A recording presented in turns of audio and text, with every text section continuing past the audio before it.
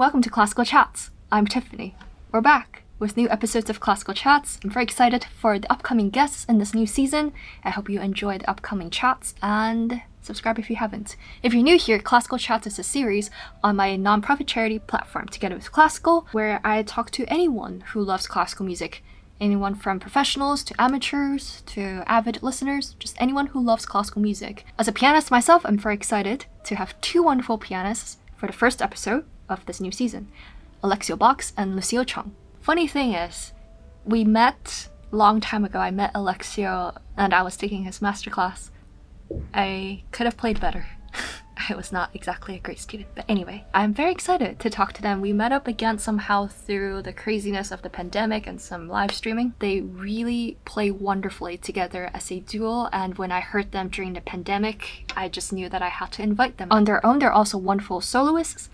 Alessio won the first prize at the Leeds and Hamamatsu piano competitions, was awarded the Avery Fisher Prize, and regularly performs with other acclaimed artists like Joshua Bell and Stephen Isolis. Lucille made her debut when she was 10 years old and has been acclaimed by the Gramophone magazine for her stylish and refined performances. So I'm very excited for this chat. Welcome to Classical Chats. You're my first guests of this new season, so I'm excited.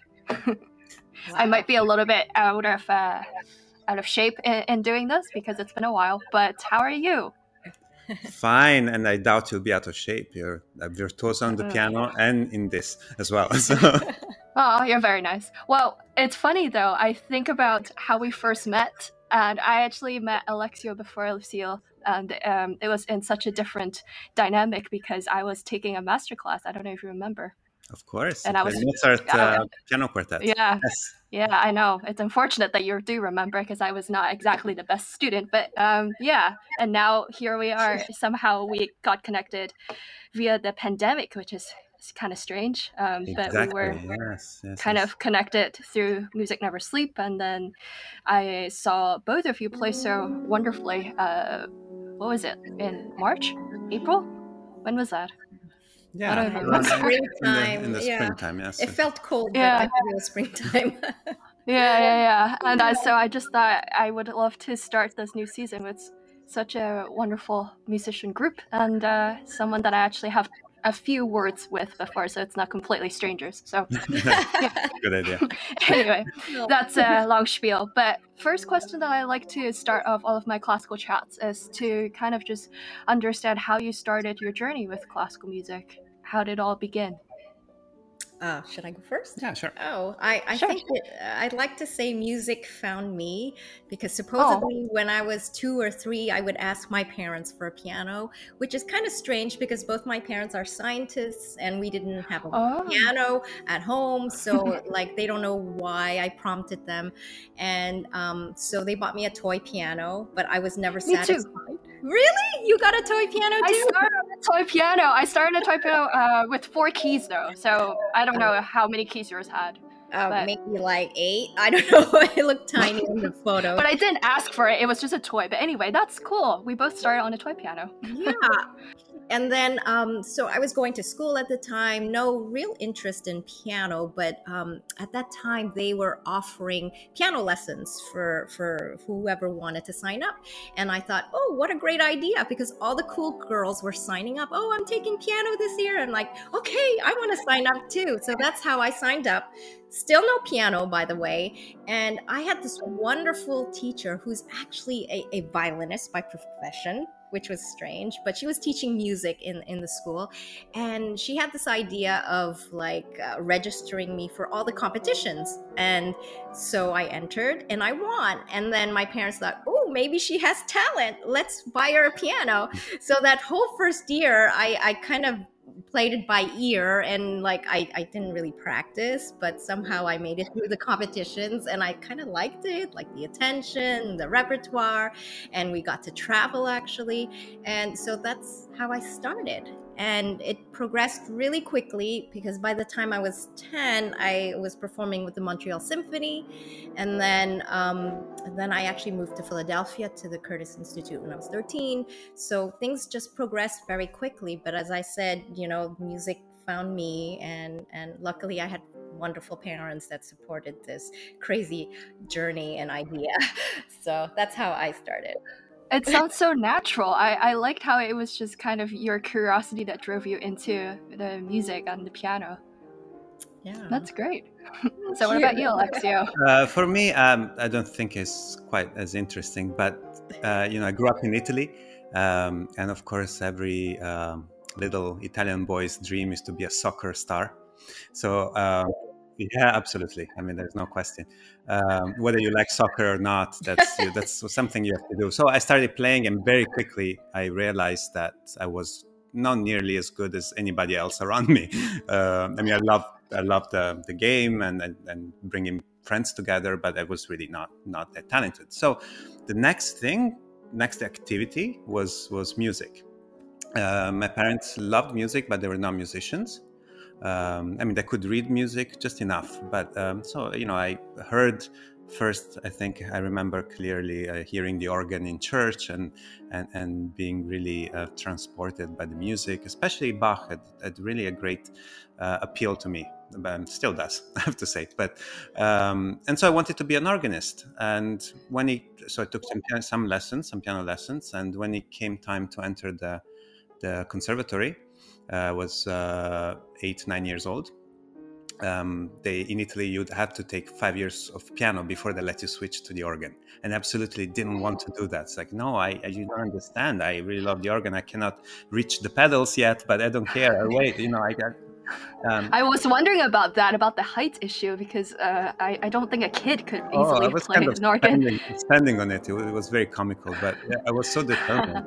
My brother started piano at the same time, then he eventually switched to violin, and we used to take these Bach fugues and just split the parts and play them together. It was just too hard. So he would play the bottom parts with the pedals, and yeah. But anyway, so I didn't want to play piano at all. And then after the first few pieces, Mozart, did a lot of Mozart, and then the Romantics, the Liszt, Chopin, I just fell so much in love with it, and I forgot all about the organ. I mean, it's still very emotional. So different. It's still very emotional to me when I hear, especially, incredible French repertoire, for example, and organ improvisation tradition, French. I mean, it transports me to a different world, but that I know I cannot do now. I admire it, but I'm still waiting to switch on to the organ one day. But it's funny that you say that, in Italy, everyone's dream is to play the soccer, because there is a lot of footwork in organ. So there's a little bit, I guess, of a similarity. I suppose so, yeah. I had no idea that you had an interest in organ, and yeah, it was funny because it kind of came full circle, because my very first commercial recording was with a wonderful organist, Stefan Engels, German organist, of the complete works by Marcel Dupré for duo, piano and organ duo, which is very unusual. And that was my very first recording. We jokingly switched parts and just didn't work well. But yeah, I consider that coming full circle. And so my dream or my organ dreams are kind of over now. Oh. But you now play the piano really beautifully. Yes, and both of you played together. One lifetime is not enough for piano, as you know. Yeah, there's so much repertoire, and I still find myself discovering new things every day. So it's great about the piano. But how did you both end up performing together and play as a duo?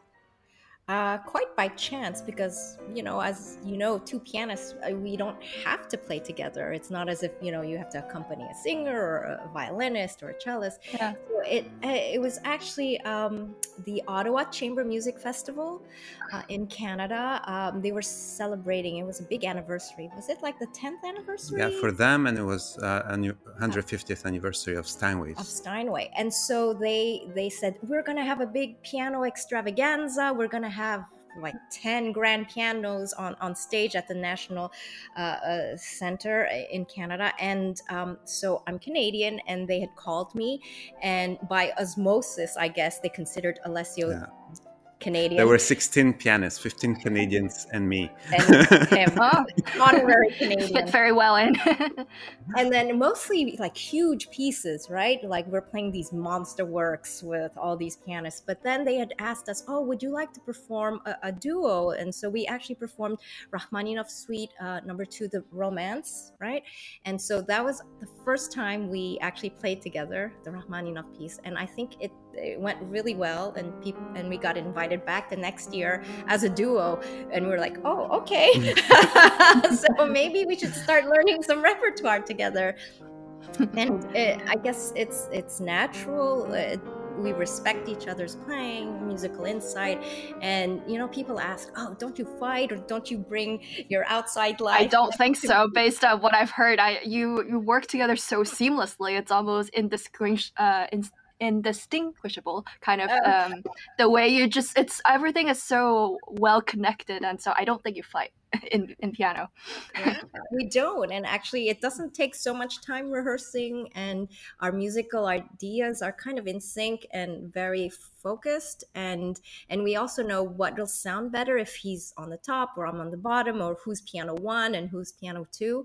So there's really not much running around that, and it's a joy to play together. And as you know, the repertoire is just huge. You have these transcriptions of orchestral pieces or symphony, and you have these beautiful Schubert mignonettes, like works by Brahms, Schubert, Mozart, everyone, because they composed for their friends and just to share. And it's always very fun to listen to the arrangements. I remember very well the Brahms you did in the Domina Center, and it was just so lively and so exciting to hear it as dual piano. But is it? I imagine it must be different to play duo and as opposed to doing solo, or maybe even doing concerto. So what was that transition like, if there was ever one? Yeah, I think. We try to. It's important for us to, as pianists, to do all of it. I think for me, I couldn't live without concerto. I couldn't live without duo piano. I couldn't live without chamber music. And so it's just, at the end result has to be the same. It's about the music. The process to get there is quite different, as you well know, especially for piano, 2 pianos and piano 4 hands, because I do a lot of chamber music with other instruments. And it's always great fun and great colleagues. It's so inspiring. But when it comes to 4 hands, 2 pianos, and especially 4 hands, you're really sharing the same instrument. So it's a different level, and an instrument that it's not natural to share. There's it's a very mechanical and technical instruments that, for example, just to say one thing, if 2 notes are not perfectly together, it's obvious. Whereas, with a singer, there's more flexibility. With the violinist, there's more flexibility. That's just one small example. But then logistically, it can be a nightmare to share with somebody else a keyboard. To pedal for the other person is also, it's sometimes it's a sixth sense, I think, because exactly when the other pianist plays a note, but you never think about when they release the note. Something like in the other instruments, you would know exactly. On the organ, for example, you know exactly, and that's just as important. And so how do you pedal for someone that when you don't know what's happening? So I think you can put 2 great pianists, independently great pianists, together in a 4-hand piece, and it can be a disaster. And most likely it might be, it's still, pianists getting together, and we do that. There's many festivals, and it's always a great joy and great fun. It's a way to share the love of music. But then if you're going deeper and looking for incredible level and depth of musicianship, it's a completely different art. Yeah, I can imagine. I just had a flashback of the last time I played. I never played it professionally. It was just for fun. I did it with actually the CEO of Steinway for fun. We did a little movement from the Mozart 4 hands, and it was, it was just for fun, but still the pedaling and trying to figure out when they were going to do something musically or not, and the timing of everything. It's definitely a very different process. So walk me through, as you say that the process is very different. How would you approach the interpretation, because you have to combine 2 brains together, right, into one work? I mean, for me, I would say that Lucille kind of hinted to this earlier.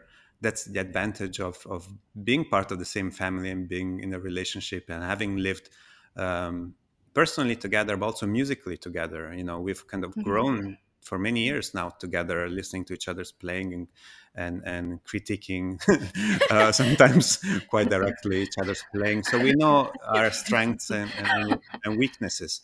And so in the end, there's very little um, that we need to speak about during rehearsals. You know, unless it's a piece, for example, that we've played a lot and we want to try different things. You know, and that's always interesting. So the process is quite seamless. I mean, I find that when I play with other people, for example, I have to step back and work about things that we don't even need to talk about. And I think this is especially the case with piano for hands, even more than two pianos. I think the breath is so important. As Alessio was touching about, there's something mechanical about the piano pushing down the keys. And if they don't sound together, it sounds bad. It goes cluck clunk, right? And I think knowing each other's breath, feeling it, breathing together already kind of we feel the phrase together. That's already a huge part of it. As far as balance, I think we're finely tuned to each other's playing and voicing in a way that we can always adjust. And so it would be really interesting if you had a neuroscientist kind of put like rods in our heads, like so much stimulus going on at the same time, to adjust the balance just Yeah. based on the way he touched one note. I know how it's going to sound, so I adjust mine accordingly, or vice versa. And also for pedaling, because there's the timing of release. It could be visual sometimes, but mostly I feel it. Hmm. Other Yeah. people, you have to talk about it. Oh, Or I like just look exactly at what's uh, happening, you know. And that's that's a sure way to work, but it's really not fun because you don't have the flexibility to. And Yeah. breath is very important. I mean, it's something that as pianists we often don't think about it. You know, we think of breathing as someone, a teacher says, "Oh, breathe here," and we go, and then just play. That's not. Whereas a wind instrument needs to control the breath through the phrase, and that's something that um, it's. I learned so much from playing for hands because you kind of have to do it together as if you're playing with a singer, and then trust somehow that it's going to work. Mm. Rather than just look at the small details on when the key is being pressed, which will be incredibly stressful, I would imagine. Yeah. Yeah, actually, that really is very interesting the way you describe it, because I feel it sometimes with chamber music playing. If I know the partner well, then I kind of know when they will start a note, maybe the way they phrase their rubato, and I don't have to look, because in the Yeah. very beginning when I first got to know them, I had to look at their bow and be really anxious about it. So I can kind of understand the similarity also. Mhm. Is there something that you learned from solo, or maybe the other way around? Maybe you have already talked about this, but something that you can apply to playing four hands, or maybe from four hands to other uh, ensemble playing.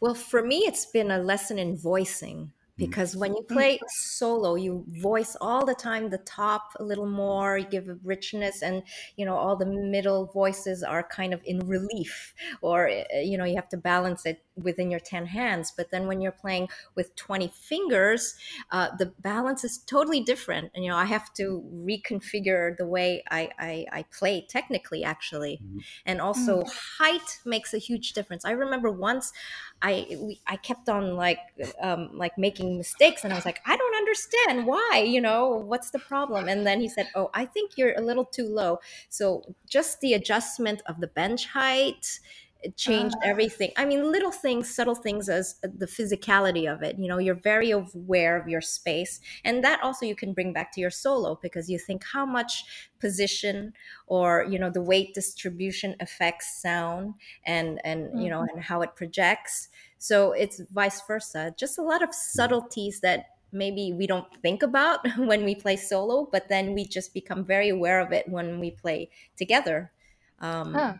For me, like voicing I think voicing especially. is especially tricky because if you're a great chamber musician, thinking of you're playing in a piano quintet, for example, and then you realize that your right hand is not always the top anymore, right? So you have to voice differently according, and that's something it's even very hard to teach, because you just have to know the score and have a feel for it, and it's constantly changing from chord to chord, sometimes from phrase to phrase. But then on the piano, we are not trained to, when you play just on one instrument, we're not hardwired to play that way. So if I'm at the bottom now, my right hand is exactly in the least interesting part of the texture, and it's the most, very often, especially in classical repertoire, is the most crowded, because within the same octave and a half, think of Mozart and Schubert, there's my right hand and her left hand, right in the middle, where things should be. And that's a huge challenge, to voice that down, and sometimes to play the bass for two people and not just for one. And so that is absolutely essential in bigger chamber music setting. And also all the difficulties of playing chamber music in four hands and two pianos, they become obvious. If you're not doing it right, it just really doesn't sound good. No hiding. If you don't breathe together, it's not going to be together, for example. And if you don't voice well, you don't know every role, it will sound, bangy or just heavy, clunky. Come to think of it, I think I've been very spoiled, because I have not heard that many other duel, and I think the two of you I've heard the most extensively. So I don't know if I've ever heard clungy forehands, but I can imagine how frustrating, because with the same instrument you can really hear the discrepancies. So I completely understand. Although now that you have talked about how you had a beginning love for Bach and organ music, voicing is also very important in Bach. Absolutely. So I think that's the hardest. I remember recording a whole CD of Bach transcriptions, and there's some crazy things, Godowski, and with a million parts and voices added to it, so it's very challenging, right, for clarity. And then soon after I played some Well-Tempered Clavier original in concert, and that was so much harder, because it's the same amount of information, but within a five-finger pattern, or an octave at the most. So these differences are much harder. And so I think it's really the great lesson always. Yeah. So chamber music we talked about a lot. You also ran a chamber music festival, no? Yes. In Tuscany. I had no idea. When did that start? How did you get from? Because I knew that you were a pianist, like concertizing. You were teaching also in the some master classes, part of the Lincoln Center Chamber Music Society, and then Tuscany Festival. Yes. That was Well, that's a beautiful festival that was started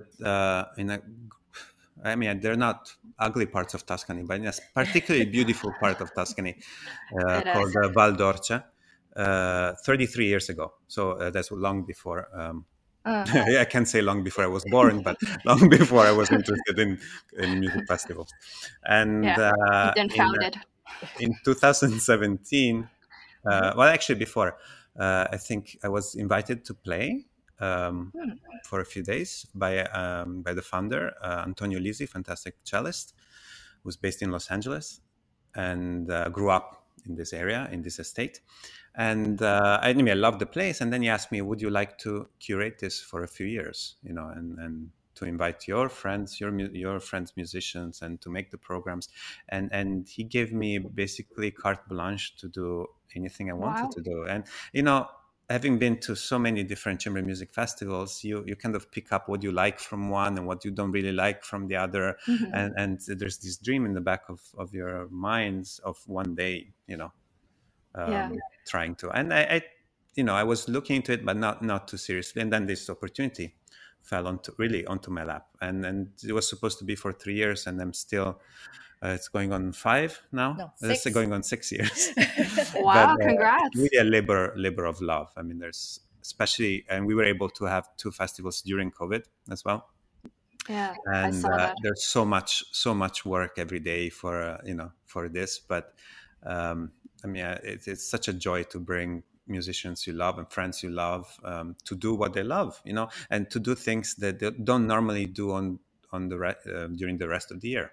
And that's what's interesting to me. Put people together in a way that you cannot see maybe in London or New York or in Berlin, but everyone comes with an open mind and willingness to learn and do more and grow. Also, everyone comes with families, so the kids are growing up together, and there's an influx of new musicians every year, and some the regular. But it's been really great joy. And this year, we were able to get a videographer, and there's going to be a documentary coming out around Thanksgiving. So, Oh, yes, and we're very excited because this Yeah. is the first time it was actually filmed. I mean, the background, some concerts, and musicians talking, and really to experience Tuscany and the festival, the heart of it. Yeah, as you know, Which, as you know, every festival has something special and different from the others. You can have the same musicians playing the same repertoire in a different festival, and they will sound different. Just of the course. environment is different, and the time they spend together is different. The audience is different. The food they eat is different, and that all affects Of how course. the performance. Yeah. And it's been so hard to tell people what's so special about this festival, because there are so many special things. You just have to come and enjoy this incredible part of Tuscany, the food and the wines we serve, the camaraderie of the musicians, the beautiful sunsets. I mean, all of this is part of. You can hear it in the music, and so we're hoping that this film will be able to share that. Where can we watch the film when it comes out? Well, it's we're in the process of figuring that out now. oh, So good That's very question. exciting. if you have any tips and suggestions, That would be very open. great. But it will be easily accessible somewhere It's online. very exciting to hear that this is coming out, because I've enjoyed watching your Instagram stories and just showing little snippets, and those are just very, very tiny moments, and I already can imagine how special it is to be in Tuscany and in that really inspiring, beautiful, serene place. So I'm looking forward to it and seeing how it Great. comes together. We'll What's keep you something posted. that you... Sorry? We'll keep you posted. Yeah. Yeah, please do. What's something that you really wanted the Dream Festival to be like? Because you mentioned that you've always kind of thought about, oh, maybe when I have a festival, this will be how it is. What's something that you really wanted if you were to pick one? I mean, for me, a festival, and I'm not thinking as a promoter. I mean, I'm really like not.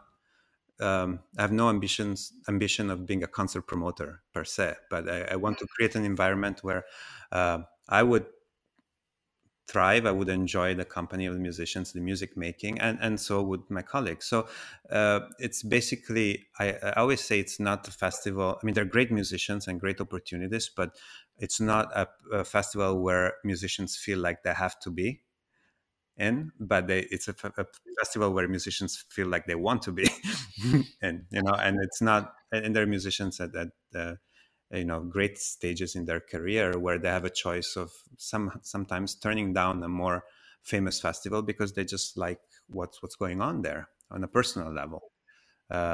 Yes, you can make great connections, you can build on your career, you can, but that's secondary somehow. It happens, but it's not the goal, and I didn't want to be part of a festival where there's that kind of environment where you think, okay, I need to be seen here, I need to do this, I need to meet with that person, I need to network. And this is a oasis to really look deep into yourself and figure out what's important to you. And I try to invite musicians that think alike. And so far, my biggest point of pride is that you dream of this repertoire and people together, and you imagine how beautifully it can sound. But every performance has excelled the expectations, exceeded the expectations. So and that's the biggest joy when I'm not playing in the festival, to sit in the audience and hear this incredible music. That's great. Congratulations on being able to realize that dream and the kind of what you were hoping for the ideal of a festival, because it's much more about the experience and it's much more organic this way. And it kind of makes sense based on how you talked about music, how you grew up, and just the very natural way of coming into music and playing music together. It kind of makes sense that it's kind of your ideal of a festival. So I think last thing maybe to talk about is food. How long do you have? We need a different, yeah, different show for this. Different show. So I see you posting about food, and something that I've been thinking about is why we post what we post on the internet as musicians, because ultimately it's about music, right? But yet sometimes I find the urge to post about clouds, for example, or something very random. And so food, what does that mean to you, I guess? Or why post about food? For me, food was always a passion. I mean, my mother was an English teacher at the Culinary Institute and a fantastic home chef. So I grew up always around food and interested. You know, I used to make breakfasts like a 7 or 8 for the family. I mean, I was just in my spare time I would read cookbooks. You know, I was really, really obsessed. And then when I was small, you know, my mother would pick me up from grade school, and then she would bring me to her school where they would have exams, which are, you know, luxurious 9-course meals, and I would sit there and patiently eat everything. And later in life, it became a way. You know, it's pretty crazy, especially pre-pandemic, the way we were traveling and spending so little time in every place. We have to eat no matter what. So it was a way to connect with the local culture in a very easy, needed and accessible way. So I would always ask people where they like to eat, what the local specialties are. There's a sense of adventure and discovery. And also interested in my own thoughts about flavors, about mixing flavors in a very similar way. I'm interested in music, you know, we're talking about balance, voicing, and actually observing and processing what you hear in music and what you taste in food. I find it very, very similar. And I just like it, you know. I'm not surprised. You the pictures you post of your food, it's always so delicious, and then I get really hungry every time I look at your Instagram stories about food. But I guess during this pandemic, that has been a source of outlet for creativity. A bit too much, so, right? A little too much, because then you're kind of forced. He was kind of forced to cook at least 3 meals a day, so. That's a little different. The opposite feeling that you didn't want in the festival of being forced to the obligatory feeling. Yeah, there's an obligation. Exactly that. But I love, you know, and then I can't wait for this to return. You know, New York has so many great restaurants, but I one of my biggest joys was to invite people at home. And if it sounds like an invitation, it is. People at home to especially traveling musicians, you know, they come and play, friends, Carnegie Hall, Lincoln Center, whatever it is, and then just invite them home and cook for them and get people together in a relaxed environment, because, you know, eating out in New York is fantastic, but not really, really relaxing. I really missed that a lot. And it was very cruel, because all of a sudden all my friends were in New York. All our friends were in New York, but we couldn't get together for a long time. So it's even more frustrating. Yeah. But I see you returning to some concerts lately, no? Yeah. I think it's starting again. It's becoming very busy. I'm trying to figure out if it's just that we lost the momentum, and now we have to gather the stamina and create that again, or it's that there were so many cancellations and things rescheduled randomly, and then new things coming in that my schedule, or our schedule, everybody's schedule is unfolding in a very unnatural way, in ways that we wouldn't have done before, you know. But, you know, I don't want to sound like I'm complaining. I'm so thrilled that we're playing again. Yeah. We've traveled to festivals together and done concerts together and separately. And Well, actually, talk about just an hour ago, he just got asked to play with the New York Phil next week. next week, yes. So, that's like, news. he actually has Wow. Wait. Are you playing as a substitute or are you Yes, for playing? Leif Vansness. I am watching you. You are? Oh, sorry.